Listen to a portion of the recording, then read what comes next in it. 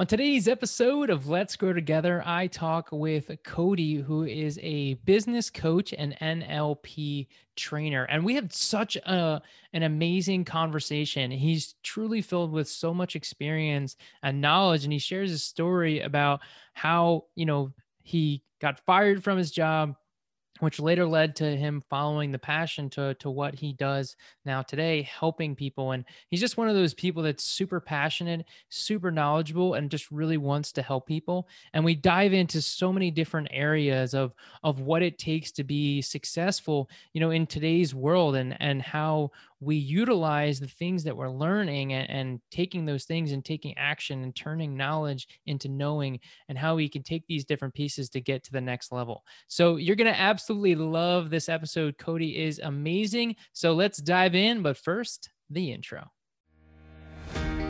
Welcome to Let's Grow Together. My name is Nick Monotatovas, motivational speaker and digital marketing strategist. And this podcast is all about helping you grow both in life and business. Let's dive in. Hello and welcome back. I am so excited. I got an awesome guest for you guys today. So cool. I love connecting with new people and mutual friends, and a fellow San Diegoan, new to San Diego. So this is so awesome. Cody, welcome to the show. Yeah, thank you, Nick. Glad to be here. Appreciate the warm welcome. Definitely very new to San Diego. As you know, I moved here like a month and a half ago now. So thank you for your warm hospitality. I appreciate it. Absolutely. And we'll get together in person soon enough, I'm sure. And we'll do something fun, maybe get dinner, lunch, or whatever. But yeah, real quick, tell us a little bit about who you are, what you do, and who you serve. Yeah. So what I do right now is I'm an NLP trainer. So I train people in neurolinguistic programming. Previous to that, I was a sales manager for a finance firm, and selling was my entire upbringing from the time that I was like 22 until 26-ish. And I pretty much put all of my time, my energy, my knowledge into learning sales, communication, psychology. And I found myself just kind of losing passion for what I was doing. A lot of it was who I was working for. I found that it was out of alignment with my ethics and my values. And I just didn't feel like it was right for who I wanted to be morally. So I just kind of started diving into the NLP world. And coincidentally, a lot of the stuff that I learned and studied from psychology and sales and communication kind of flowed hand in hand. So now I train and certify people in neurolinguistic programming. I still have a heavy background and a heavy influence in like the sales side, because so many people, whether you're trying to sell yourself to get up and go to the gym, or you're trying to sell a coaching package, no matter what it is, you still need to have that ability to effectively communicate what you're trying to present or position, and then doing it in an attractive way. So NLP and sales, kind of like my two areas of focus and passion, but I'm slowly letting go of that sales side just as the demand for NLP is increasing. I want to be just training and certifying people, understanding that modality so they can use it effectively and help change more lives. Love it. Awesome. Yeah. And as we were talking before we hit the record button, there's a lot of tie into, NLP and sales. So to kind of have the sales background and then get into NLP makes a lot of sense. But it's doing it in a different way. I think NLP is so cool. It's such a fascinating concept, and I'm kind of eager to learn more. And maybe we'll get into it a little bit today, but I'm curious, how did you get started in NLP? Yeah, good question. So I actually got fired from my sales manager job in December 2019, December 4th, 2019. And that's a whole other story in itself. But leading up to that, as I told you, I felt very much so out of alignment. My heart wasn't there. My passion wasn't there. And I kind of got to my breaking point where one day I talked to the HR department about things that I didn't feel were ethically correct, which was a Tuesday, December 3rd. December 4th, I got called into the office again and got let go. So again, that's a whole nother story in itself, but it happened for me, not to me. And what I did, just like any logical person after getting fired, I booked a trip to Puerto Rico a few days after to go on a little vacation and just kind of have some fun. So I went out there, I filmed some videos, just content, kind of talking. And coincidentally, my buddy, my roommate at the time, he had this chick over he was talking to, super cool girl. And she was going through that process of NLP.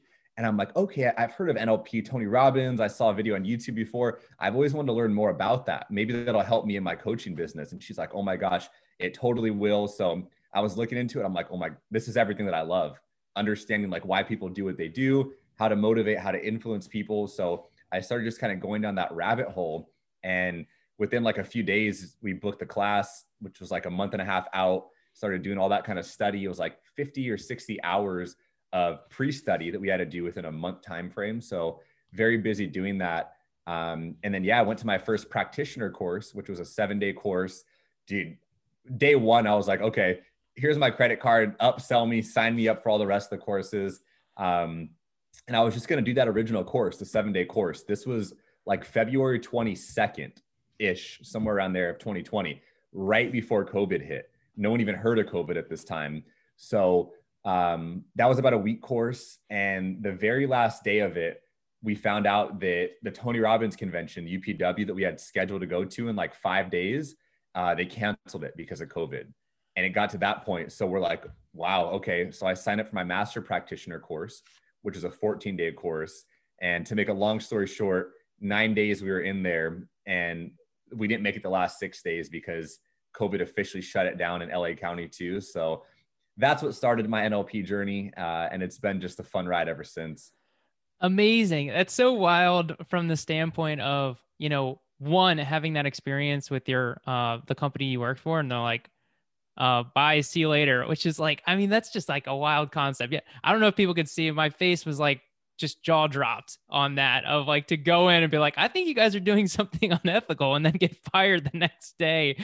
Oh, that's just, oh my gosh. I mean, to me, that's a great sign in my mind. It's like, all right, well, I guess I was right. Like that's what I would assume, because again, is that really like a reason to fire someone? I mean, Yeah. it's certainly interesting, and we don't have to dive into it, but it's so cool to see. It's like one of those things that, what did you do? Boom, I'm going to go on vacation. What happens? You meet your friend's, girlfriend or friend that he had just met. And then this happens, and it leads to this, and then it leads to that path. It's so fascinating of how, one thing just leads to the next, to the next, to the next, to where you are today. Had you not gotten fired, you may not have ever discovered NLP into the way that you're doing it now.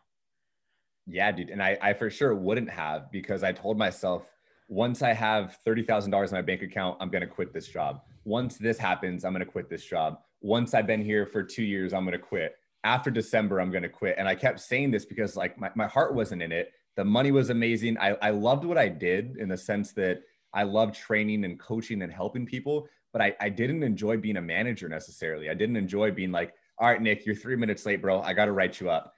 And it was just, there were so many gray areas that I just personally, in my life, I like gray areas, but in business, I didn't really like it, because I like when things are more structured. And it's like, okay, sometimes you got to write people up when they're late. Other times you don't. And there were just so many different weird kind of things at this company that it was like, I was just fighting on both ends, trying to like make management happy and my sales team. And it was just like constant push. And I was just the one in the middle getting compressed. So there was a lot that came from that job. That could be a whole nother topic in itself. But yeah, man, it's just very weird how one small decision can change the entire course of your life, big or small. And I think that it's usually a small decision. Getting fired obviously wasn't a decision, and it wasn't a small one. But I'm sure someone listening to this can think about maybe one decision they've been wanting to do, and they can't really see the how. James Wedmore says, F the how for now. And they might be waiting to make that decision because they can't see how it's going to play out. But sometimes just taking that first leap allows everything else to work out. Yeah, it's an amazing process that, it can happen on its own, or, based on your own decision. For me, I was in a situation where I loved my job, and I share this quote, I quit my dream job to create my dream life. That's like, that was the path that I wanted to take. So I had something that was awesome and amazing. I worked with the most incredible people. I had full flexibility and creativeness and all of these different things, but just wanting more. But it's so cool for just to hear other people's stories of where they came from, and these examples of just like things happening, and I love the quote that you shared, this happened for you, not to you. And I think that's something that needed to be repeated again, because this is something that in our lives constantly, we have that choice to choose whether or not we want it to be, oh, this happened for us or it happened to us. Because, the more that we can see things like that, the more we see opportunities instead of, doors closing. Oh, I don't have any money. What am I going to do? What am I going to do? And I love that you said too, like F the how and how we go through that process. So many of us, we want all the answers, like, hey, I'm not going to make this step because I don't know the next step. But the whole thing is, you're not going to know the next step until you take the first one.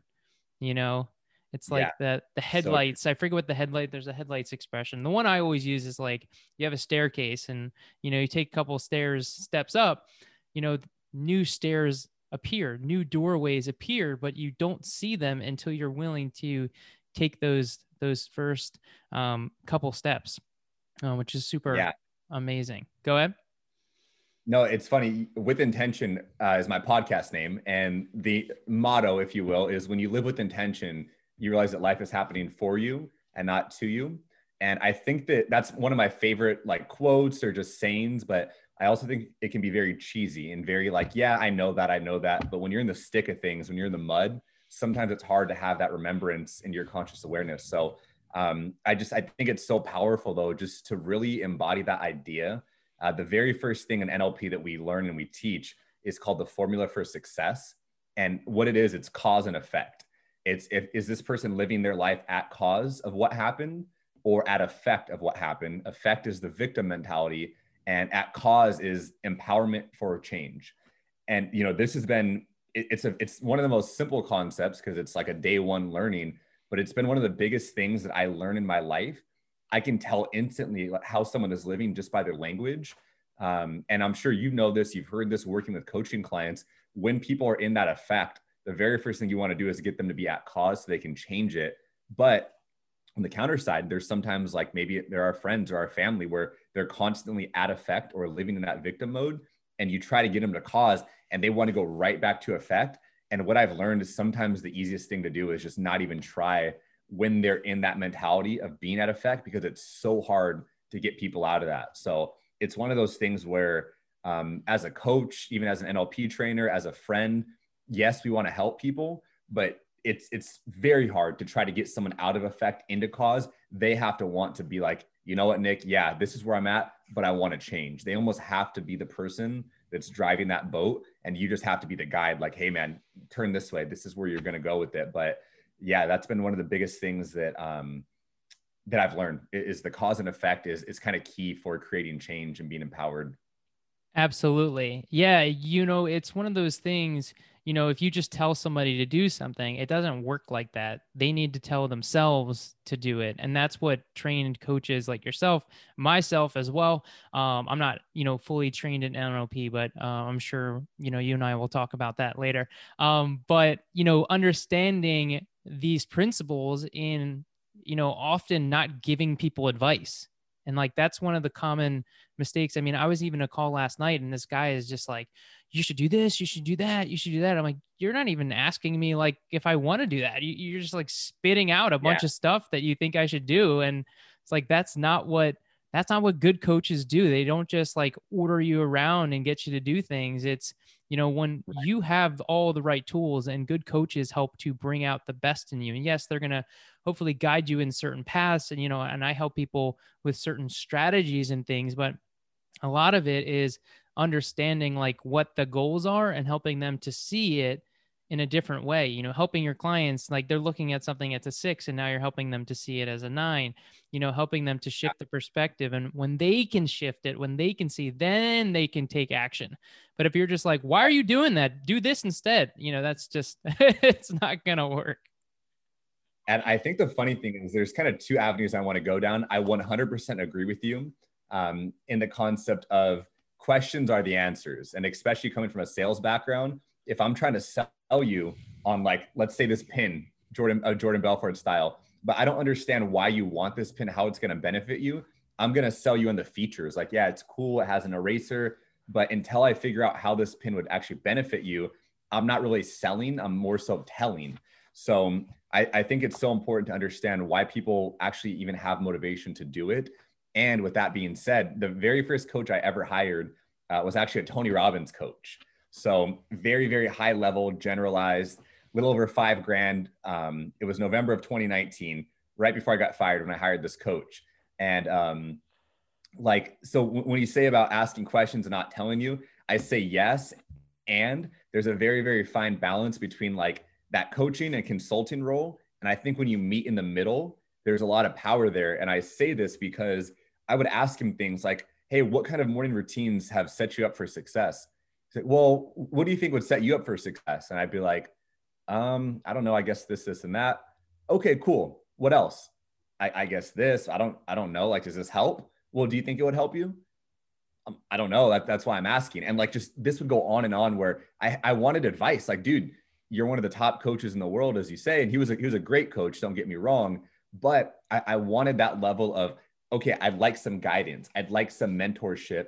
And it was just so strict on, I can't even give you one bit of advice. I have to ask questions with every little thing. So in that, I really learned the power of asking powerful questions and probing to get people to open up. But I also learned that that's not how I want my coaching business to be. I talked to a few people that had a similar coach in that same company, and the same exact experience is what they had. So I like to blend a bit of like that coach consulting role where it's like, I might say, hey, Nick, try to get you empowered. What do you think is going to be the best for you in this situation? One thing I've tried is this, and I might try to guide you that I've learned. But if I'm telling you what to do, then I don't know if it's what's best for you. And most times you're not going to accept it as effectively as you would if I asked you and had you come up with the answer yourself. Again, just like sales, anytime you can have someone else come up with their answer, they feel like they're bought into it. And if you want your kid to go to bed early and you give him a bedtime, or you let him choose between a bedtime, let's say, hey, Nick, do you want to go to bed at 8:30 or 9 tonight? Sometimes we talk about giving the illusion of choice. Even if they don't have choice, giving the illusion of it can be super powerful. So I love that you mentioned that, because I think an amateur just wants to sit there and tell people what to do. And a professional is really like, hey, I don't know you as well as you know yourself. And I think it takes a level of confidence and humility to say that, like, I really don't know, but I can help you find the way for what's best for you. Absolutely. Yeah. And that's been my mission as well. I love that, is like combining the coaching and the consulting, because it is a fine line between the two differences from that element. I think they're most powerful together, where there's that level of like figuring out what their goals and objectives are, and like, hey, this is what I've done. But at the end of the day, you still need to try it for yourself and see if it works for you, whether it be a strategy or whether it be a morning routine, whatever else, whatever that, aspect is. Everything is being a scientist. We need to test things, just because, it's a funny thing about like strategy is that there's a million different strategies that have worked for a million different people. And so many people love to be like, right, do this because this worked for me, but that doesn't mean that another way won't work, and if you force yourself down a path that maybe you don't like that strategy, then it's probably not going to work because you don't like that strategy. You have to be also bought into like what somebody is instructing you to do, and having belief that will work, because if you don't believe it, then your prospects aren't gonna believe it either. So I'd like to shift gears a little bit, because you started to mention it a little bit about morning habits and routines. So I'm curious what some of your morning habits and routines are. Yeah, man. So I want to be very, very transparent. This is something that I've struggled with for a lot of my life. Man, I bought in freaking different planners, different calendars, different whiteboards, the high performance planner. And like, just because I love to wake up and have something structured so I can set the tone, if you will, as we all talk about. But it's very, very hard. Sometimes when I wake up, I don't feel like sitting down and putting my energy or attention to something. So my biggest morning routine as of late has been walking to the beach. So I live about 2 blocks from the beach. I walk down to the lagoon, overlooks the beach, just kind of take it in, relax, take my dog out for a quick walk. And I honestly get inspired. A lot of times I'll wake up and I'll just want to create like a quick video or a piece of content when I'm there, because I'm looking at the ocean. And honestly, just for me, it's more so about being in that state of being inspired and less about what I'm doing that sets the tone for my day. Love that. Yeah. And there's a lot of chemical things that are going on with that process. From the body standpoint, one, you're moving your body in the morning, you're getting your blood flowing, which helps your mental performance. The other side of it is like being by running water. So there's actually like, and again, I'm not an expert in this. I follow somebody else who talked about this, that there's like ions that are released in the air, like from running water. And so like just being in that environment actually helps you to increase your mental performance. So, and then I think it's just like there's a tranquil feel to it, when you're in this environment. But I think, it's easy to say that, like us living in California. But I mean, honestly, I think there's a lot of power in, walking around the city. I mean, even when I lived in Philadelphia, you can walk around the city and you can see the graffiti on the walls and just be like, man, this is beautiful. You can choose to see that that's an awesome thing, and just taking that time for yourself to set yourself up. I love that you mentioned like all the planners. I have the high performance planner. It's a little too much for me. I have my own system at this point in time. But I love the effort, because you're only going to find your morning routine from constantly trying. Like mine has evolved over the last Yeah. 3 years. There's some subtle pieces, but a lot of it, again, you figure out what's going to work best for you. There's no, do this and this, but you can learn from what other people are doing and then adapt it for yourself and see if it works for you. So you're Yeah. doing your walk. What are some other things that you do to kind of set yourself up for success?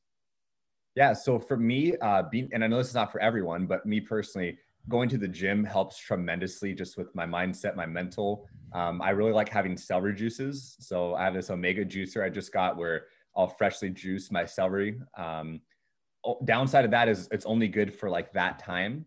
What I've learned is that if you let it sit for even 24 hours, it kind of goes bad and hurts your stomach. So you kind of got to do it like either the night before, very late at night, or right in the morning. But I like having something like that.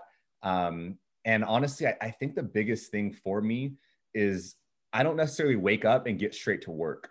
And I think that's the scary part, but also the beauty of being an entrepreneur is you kind of set your schedule. So, if you're more productive from 11 a.m. to 4 p.m., then I would much rather say take your time in the morning, do whatever you need to do, relax, and put in that grind or that hustle or whatever you call it, or even that flow during that middle portion of your day.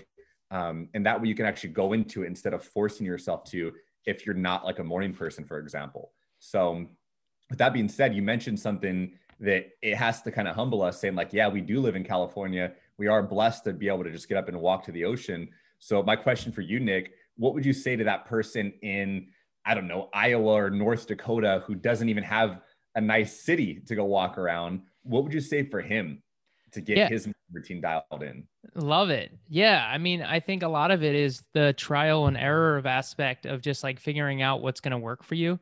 Like you said, it doesn't always matter what you're doing, but I think it's super important that when you wake up, you don't get right to work.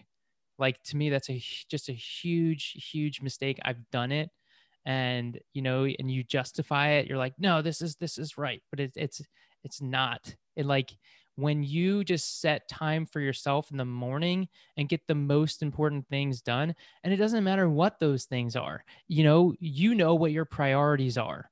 So if your priority is your family, then you make sure first thing in the morning you take care of your family. If your priority is fitness, then make sure that you do some fitness in the first thing. Like I work out in the morning, I read in the morning, because to me that's a huge thing. Is like I read every single morning. I know you're a big Think and Grow Rich fan. I'm just started reading that for the second time, and it's just when we take that time for ourselves and we set the priorities of things that aren't work first, we're just going to show up in our workday so much better when we take care of those things first, because then you're not thinking about it. I used to work out in the afternoon, but that was a struggle for me because all day I'm like thinking about when I'm going to work out or like when I'm going to end the day and like, oh, if something comes up. And when I started working out in the morning, it was a total game changer because now I don't have these parameters. Like everything I wanted to do that day, read, exercise, meditate, stretch, journal, it's all done. And I wake up early to make sure, you get it done. And everyone has that potential to find that time. And I recommend, if you can get outside, even if you're in Iowa, it's nice to get outside, even for Yeah. 5 minutes, Yeah. makes such a huge difference. And I will say too that it's kind of funny. I'm not a morning workout person at all. And obviously it's not a new concept, but just you mentioning it, it has me thinking that if you start your day with a workout, the flow you're going to have going into it, you're fired up, you're hot, you're ready to go. Your endorphins are released. You feel so good. You've already accomplished something. So the energy that you're going to have going into the rest of the day is going to be insane. And I think that even like, for example, if we worked out right before this podcast, we'd be fired up. We'd feel a little pump in our arms. We'd like have our blood rushing still. So I think there's a lot of validity in that. One thing too, you mentioned about reading, I kind of want to take it here for a little bit if you're down to. It's the idea that I don't know if I thought of this or whatever, but toxic consumption.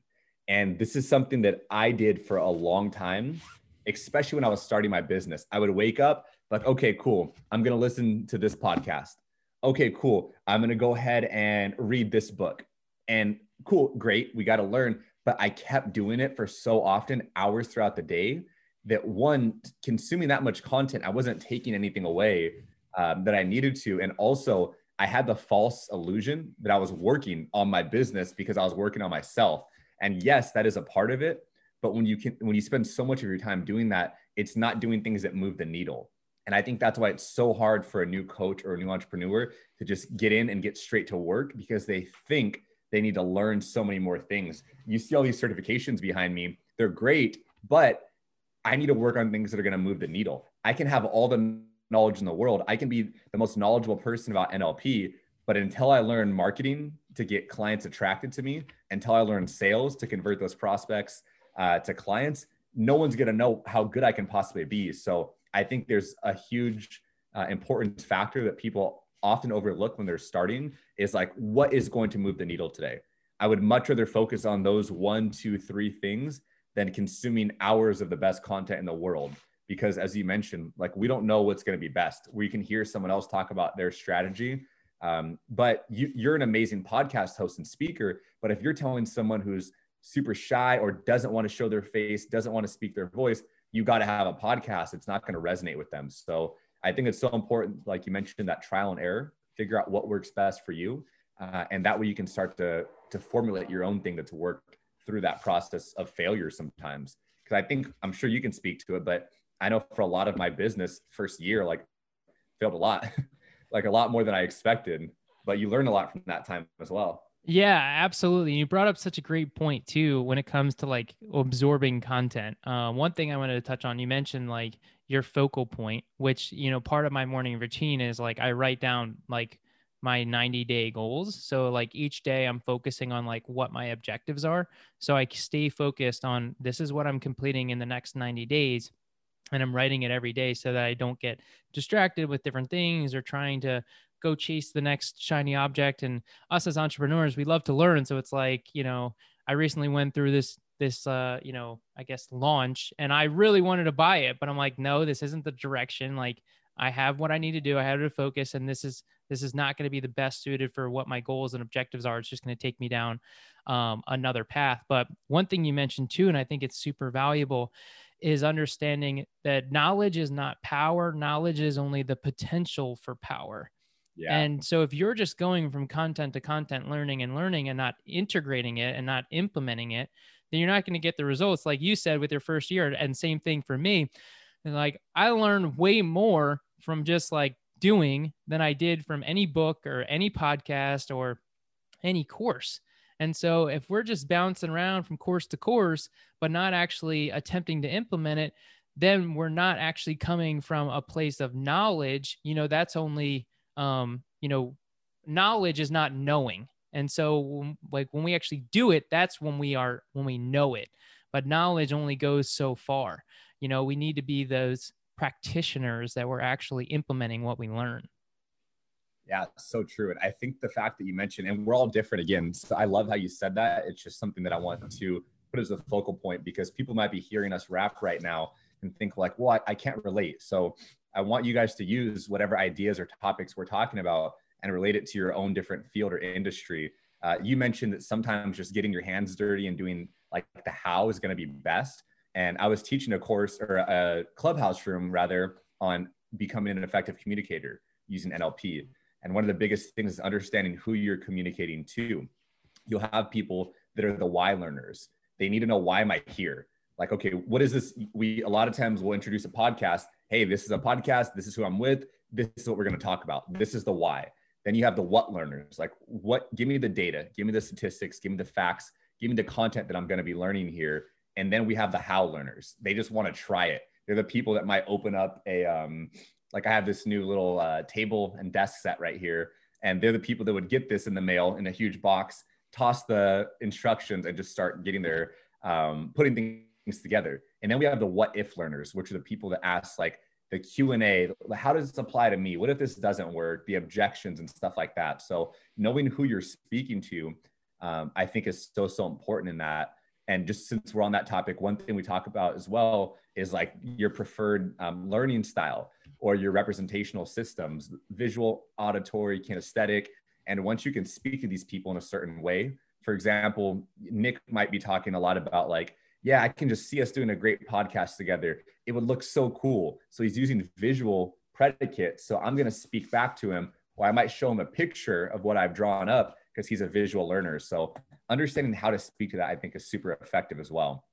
Yeah, you bring up such a good point from us as coaches and understanding how we work with different people, because everyone has different tendencies too. Like I love the example you brought up earlier about the kid, and if you like give the kid the choice, which is interesting because that's mentioned in the book The Four Tendencies by Gretchen Rubin, and she talks about how like the rebel child. So there's like four tendencies. There's an upholder, an obliger, a questioner, and a rebel. And so like the questioner, for example, and you were talking about it, they're like, why is this? Like, what am I doing this? And why, they always want to know more. And if you give them the right answers, you give them the why and they believe it, then they'll do the habit. It's all about like habits and getting people. The rebel, if you give them choices, then they feel like they're empowered and they're not being told what to do. And so then they'll be more likely to do that habit. But an obliger, for example, it's like, do this right now. And then they're like, okay, but that's like, they need somebody that's going to hold them accountable. And speaking of that, and now relating it to someone that might be starting an entrepreneurial journey, I feel like someone in that obliger standpoint would very, very much so benefit from having their day structured out, having a whiteboard with what they need to do, having their morning routine dialed in. Because one of the biggest things I thought was so cool about starting my coaching business was like, all right, sweet, I'm my own boss. I got no one to look up to, no one I have to answer to. And then it's like, okay, wait, who's going to tell, what do I need to do today? I don't know. I have to figure out what to do and then go out and do it, which I think is, can be very challenging for a new coach or a new entrepreneur. Yeah, there's a lot of that, discipline of understanding. And I think that's why it's super important to go back to what we were talking about with our goals and understanding what our objectives are, because then it becomes super easy to plan your day. Like if you're not sure what to do today, but you know what your three most important objectives are, then your tasks should be focused on those three most important objectives. We get so lost in certain things like, oh, what am I going to do? Should I do this? Should I do that? It's like, well, do these three things move the needle? Like you mentioned that earlier too, move the needle, which is so important, because us as entrepreneurs, sometimes we're just doing things because we think that we're supposed to do those things. Yeah. But we're not asking ourselves, like, is this actually moving the needle, moving the bottom line, a revenue generating activity? Is it going in the direction and the vision that I see for the next 3 years, 5 years, and having that. And so things become easier when we simplify and focus on just the few most important. James Wedmore, who, I know you follow, he talks about bridges, and if you're trying to build a bunch of bridges, then you're not going to get to your destination because you got all these half-built bridges. And when you really focus on just building that one bridge, focusing all your efforts on those one things, you're going to get to your destination faster, quicker, and more effectively. That focus is so important. No, very, very true. And I think having someone show you what you should be focused on, or more so what you shouldn't be focused on, is so valid. And I hear, and I'm sure you see it too all the time, people on Facebook, you need a coach, you got to have a coach. And it's like, you can see the people that are doing this, they're positioning themselves as, hey, Nick, you need a coach, so reach out to me, that kind of thing. And obviously there's a way to do it with tact and there's a way not to, but there's also a lot of validity in it. I've had the privilege of working with a lot of new coaches that are up and coming in their business. And I'm like, okay, great. What are you currently working on? I'm building out my website. I'm doing this. I'm doing that. I'm going to write a book. I'm starting my podcast. And it's like, okay, great. How are you going to get people to read the book? Like, are you giving it as a lead magnet? Well, what's a lead magnet? Okay, no worries. Like, where's the traffic going to come from to go to your podcast or your website? Well, I'm going to tell my friends and family about it, and they're going to share it. Like, okay, so you're going to build a business just on referrals. And so I say all this to say that, like, a lot of times we do the wrong things, and it's stuff that I did when I started out. I know that first thing, okay, cool, I got a coaching website, I have my prices on it, and then no one ever went to the freaking website. So I think having someone just kind of put those blinders on and be like, all right, Nick, this is what your goal is, go down this road. But I think the most important thing is there are a million different strategies. There's not really a right strategy for you. I think there are some wrong ones, like starting with a book or doing a website thinking that's going to get you somewhere. But I think the biggest bit of advice I would want to have for someone starting is not just to find the coach, but do like mad research, figure out who resonates with you and look at the fruits they have in their life. Like, don't just look at what they're posting for their business, look at the cool stuff they're posting outside of their business. I've had, I don't know, 6 or 7 different coaches since I started. And I've always noticed that the ones I had the best results with, the ones that cared the most about me, my progress, and me as a person, were the ones that actually showed their personal life too, and not just this business persona or image. So I don't know if you've had that experience or not, but I think that's something that I definitely had to spend a few tens of thousands of dollars and months learning the hard way. But I think that's just one bit of advice that I'm just feeling called to share with someone who may be listening. Yeah, I love that. I find it, as someone, because a lot of times I do talk about, social media and video marketing, and sharing like who you are as a person is like one of the most powerful tools that you can do in, representing yourself as more than a business, because you're more than a business. Yes, you may have a coaching business, but like you like fitness and you like to go on hikes and you like to go on bike rides. Like those are things that people can resonate with. Maybe you're a parent, or you like sports. Like all of these things are like how you connect with people on a deeper level.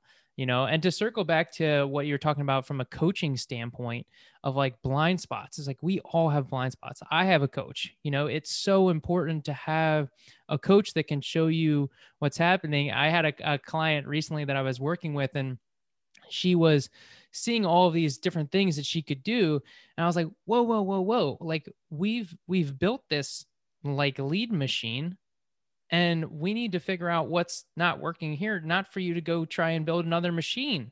Like we need to focus on this piece. And like I noticed that there was like not an objection, because she made a comment later. She's like, you thought I was upset, but you would know if I was upset with you. But she came back the next call, and all of those things, she was like, all right, like you were right, I thought about what you said. We need to focus in this area. And like that's what a coach does. It helps you to stay on track, help you to see the things that you're not seeing. Because sometimes like you're getting excited about something, which is great, and you think if you're getting excited about it, then that's the direction that you should go. But it's often not, because again, repeating myself here, but like chasing that shiny object, we love to do this thing, but being able to have someone to be like, come back, reel you back in. Come on. I think that, I love coming up with like just weird off the cusp analogies. I don't know why, it lights me up, and I think people can relate to it. But if you think about it, kind of like if you go to the gym and I'm like, all right, Nick, you want to get buff, you want to get in shape, you got to go work out. And you go to the gym today and you do chest, and you come back, Cody, I don't know, like I'm just not looking any bigger. Like, okay, Nick, it's your first day. So tomorrow you do shoulders. Cody, I don't know, something's not working. I'm not looking how I want to work. You're in there for 2 weeks. I noticed a little bit, but I don't think it's enough. I don't think this working out thing is actually working for me, so I'm going to go in there and do legs the next day. And you keep switching it up, but it's a compounding process, and it takes time with all the things that you're doing and not doing, especially in your field. Like you might put out an amazing ad or amazing like product and get your content going, but there might be one tweak you need to do, whether it's in the copywriting, whether it's in the targeting, the traffic. And like sometimes I think people, again, myself included, I'm no better, like until we learn that we need to almost fail a little bit, we need to find out what doesn't work sometimes and then use that process of elimination to go back and find out what does work, I think is going to be the biggest key to some people's lasting success versus some people's quick success. Because let's say we put out something right away and it hits. I get clients, I get a bunch of people that want to work with me. Cool. I put something else out 6 months later when I free up some more time and it doesn't work. Now what? Now I'm starting a business having no idea. I can try to replicate that first thing, but if that doesn't work, I haven't had that time or that ability to realize that those things not working out showed me what to teach to my clients, showed me what to show people to avoid, or else we're kind of just talking from, again, what worked for us instead of knowing the industry, having our finger on the pulse and saying, hey, this is something you might want to avoid. This is something I tried and it didn't work. I may recommend something else for you. Yeah, absolutely. It's so important, even for me when I launched my first course, which is why I'm launching another course, because you start to see what happened within the first course, like different things, different pieces that were missing based on seeing the results and what clients were doing. They're doing certain pieces. And I was like, man, this thing that I spent 3 minutes on in my course actually needs about 2 hours to spend on, and so that's where you start to see and understanding like your first is not going to be your best, and that's okay. Yeah. But you need to have that first so that you can continue to improve and make tweaks and change. And I love the fitness analogy too, because I'm super into fitness, and I think it's so important that one, we remain consistent, but doing it in a thing that you enjoy. Like if you truly like despise running, it's going to be really difficult for you to like get up and continue to run. So it comes to that trial and error. Maybe you go for a walk on the beach. Maybe you go for a hike. Maybe you go for, you get a Peloton. You figure out what's going to work best for you, and not just like torture yourself potentially through this process. I mean, I love running personally, and I think it's like super powerful, but there's tons of similar exercises that are just as rewarding, and finding what's going to work best for you is going to get you so much greater results because of the consistency that comes with it. It's like the snowball effect. You get that momentum, you get that compound effect of, yeah, running's great one time, but then try running 3 times a week for 3 months and imagine how you're going to look and feel after that, and then maybe 6 months and then a year. Whenever you see somebody with like a weight loss journey, it's not like this guy lost 60 pounds in 10 days. Like, no, he lost 100 pounds in 12 months. It's like people love to look at things in the short term, but the best things happen from long-term consistency of focusing on your goal and not stopping until you achieve it. Yeah. And there's the compound effect by Darren Hardy, where he talks a lot about that. But I think what's really important too is, like you said, the shiny object syndrome, where it becomes very easy in the coaching world to be like, hey, well, this organic marketing is not working. I'm going to go to paid ads, but your offer is not even dialed in enough. And you're putting all this money into paid ads, but you haven't validated your offer to see if people are going to want what you have to sell. Then it's like, okay, paid ads didn't work. I'm going to go and start a webinar. And then you do a webinar, but you have no one watching the webinar, or no one's actually staying to watch the full thing and booking a call with you. So just to land this plane, I think there's a lot of validity in what you said about going with one thing, like knowing what your goal is, going with that one bridge, finding your way to completion, and just seeing what happens when you actually complete it and get to the other side. You don't need to stick with it, but you at least need to get to the other side so you can cross that bridge fully to realize if that journey along that bridge was something you want to continue doing or not. But if you're stopping halfway to start a new bridge, you're going to have to go backwards for that whole entire way you just built to go back and find a new bridge to build. So, man, I love that extended analogy of like the physicality of you being at this like 90% built bridge, and you got to walk the whole 90% to then build another. You're like, oh man, that hits deep. It's like, I'm a visual person, as you can see. I'm picturing what this bridge would look like. I can see a troll under this bridge. I'm walking backwards this whole way, like the walk of shame. Uh, no, I'm just kidding. Love it. Awesome. Dude, Cody, this has been so amazing, man. I mean, we talked about some really cool things. It was awesome, hearing your journey, from getting started with NLP to, your job and sales and getting fired and it turning out to be, the best thing for you. It happened for you, not to you. You mentioned like understanding, the formula for success and what it takes for that standpoint, and pushing forward and making it happen. You talked about your routines a little bit and walking on the beach, and we talked about just figuring stuff out. This is in everything that we do, whether it be morning routines or business, it's all about being a scientist and trying different things. If you are just trying one thing and it doesn't work right away, you just may be missing like one small piece. I mean, towards the end, you talked about like your offer. It's like, yeah, if you're driving all this traffic and then you're not getting sales, it's like you could make one small tweak to your offer and then all of a sudden, boom, you're getting sales. Your ad may be perfect. Your landing pages may be flawless. Your sales page is awesome, but you're just missing this tiny little piece. I mean, they talk about you can change the button color on a sales page and that increases your conversions. Like, we need to tinker and change, not just all of a sudden we're going to go try something new because the one thing didn't work. We need to focus and keep giving it attempts and tries and tweaking and seeing where we can build and improve from that. We talked about knowledge is not power, and I think that's super powerful in itself and understanding. And again, it goes to just doing, and we're going to learn so much more. You can't learn how to swim by reading a book, just got to get in there and make it happen. Yeah, you got to drown a little bit. You got to get some water in your mouth. You got to put the floaties on, slowly take them off. So it's a process for sure.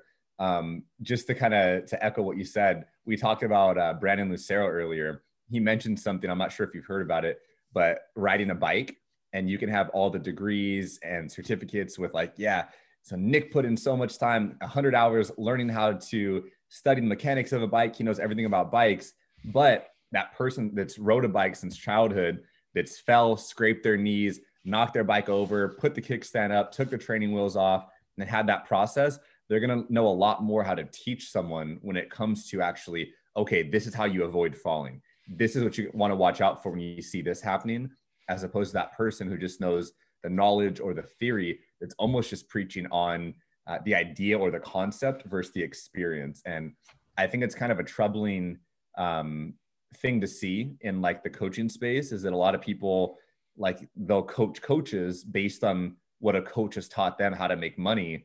And this is not for everyone at all. I don't want to do a generalization and blanket statement this, but you can hear it when you talk to people. You can see it in their marketing. It's like you meet someone, what do you do? Oh, I coach coaches. What do you coach them in? Well, to grow their business. Like, okay, what do you specialize in?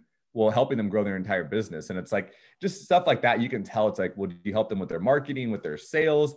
I understand there's an element of everything there, but I think it's sad. And I think that's also what gives the coaching industry kind of a bad name.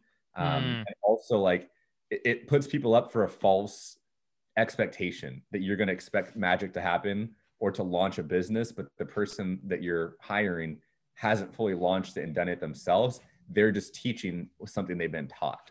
Right. So I think that's something too for people to consider. I obviously love having a coach, love the power of it, but finding the right one is just so imperative, man. And like I mentioned, in 2020 alone, I spent over 25 grand on coaching, certificates, everything that you can think of. And a lot of it I had to learn the wrong way. Not even about what they were doing, but about myself and being out of alignment. And I think one thing that you mentioned earlier was that you have to set yourself up for success that you want to keep doing. Like, if you want to get in shape and you want to lose fat, for example, but I'm telling you, Nick, you got to run. This is what I do. It works perfect. But if you're more of a jump rope kind of guy, we need to get you on jump roping. And so I say all this to say, when I first started my business, I was sales coaching. And I realized that even though I love sales, I got into the coaching space because I wanted to learn NLP. I wanted to be like Tony Robbins. I wanted to change people's lives. And I was not passionate about training sales as much as I was about training mindset. So a lot of days went by where I'd wake up and I didn't feel like making sales content. The thought of making a video about building rapport and opening and closing and understanding how to find your prospect and convert them, it didn't light me up to the point where I was hindered by inaction because I was out of alignment. So I think that's so important for us all to realize is like, if you're not aligned with something or someone, you don't need to continue down that path. Absolutely. Yeah, you have to love what you're doing. And even before we are touching on like the difference is between knowledge and knowing. For me, one of the compliments I get is like, yeah, you're always posting videos. It's like, well, yeah, I teach people how to make videos. It'd be pretty awkward if I didn't post any videos, and that's what I teach people how to do. It's one of those things that if you're following somebody who says to do this but isn't actually doing it themselves, that may not be somebody that want to invest in. True. And I think that that's like a huge aspect.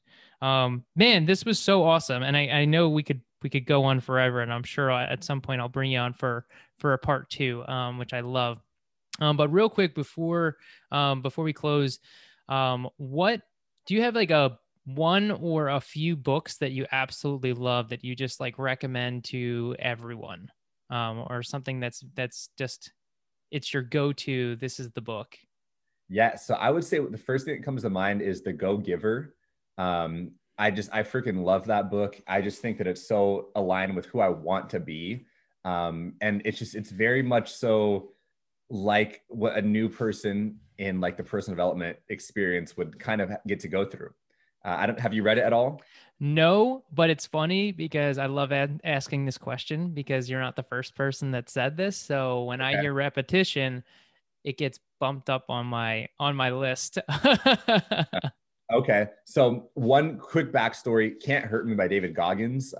There was a phase of my life where I really liked that book, and I kind of put myself through pain. I actually bought this watch right here because I want to get out in the mountains and start tracking my stuff more. And I went through that, but The Go Giver is more so how I want to live my life. And it's all about this one guy that connects like this kid or the salesperson to so many different people. And I don't want to spoil the book. You can obviously read it. It's a very quick read, but man, it's been such a good one. And dude, I have a bunch of books on my shelf, a lot I haven't even read through. I haven't had the time to. I have Traffic Secrets right here by Russell Brunson. That's been a very interesting read. But yeah, I think it's kind of hard to find the right book because there's so many good books, and everyone you talk to, it's almost like they're quick to recommend a book that they've read or they've heard of that a lot of people recommended them to read. So I think like one of my favorite things to do is find a topic that I want to learn for like the month. Let's say that this month is going to be all about public speaking, and I'm going to read different books on that one topic because I can read a book and get a bunch of different information here and there, but having one topic and then finding books around that, I think is going to be the biggest recommendation I'd have for a listener. And that's because a lot of people ask me like, Cody, what books do you recommend? And I always say, well, what are you trying to learn? Right. And most times people are like, oh, well, I just want a good book. Okay, cool. Like, is there an area of your life you want to improve on? And then we'll kind of niche it down, if you will, to like leadership.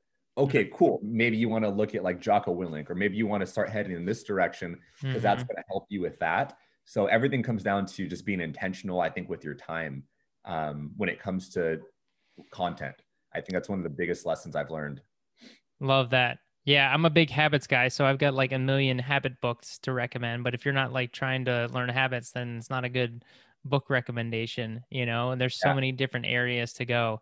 And I have read Can't Hurt Me. That's like one of the most insane books I think I've ever read.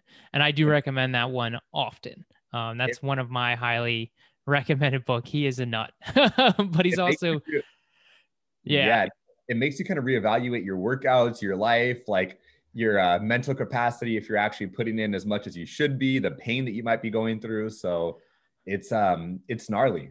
He created a whole movement around that. I want to say it's called like the 4x4x48 or something. Oh, I just heard about this. Yeah.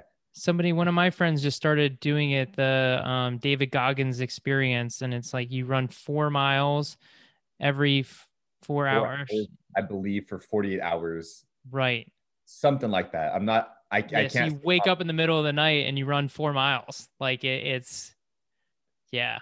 Yeah.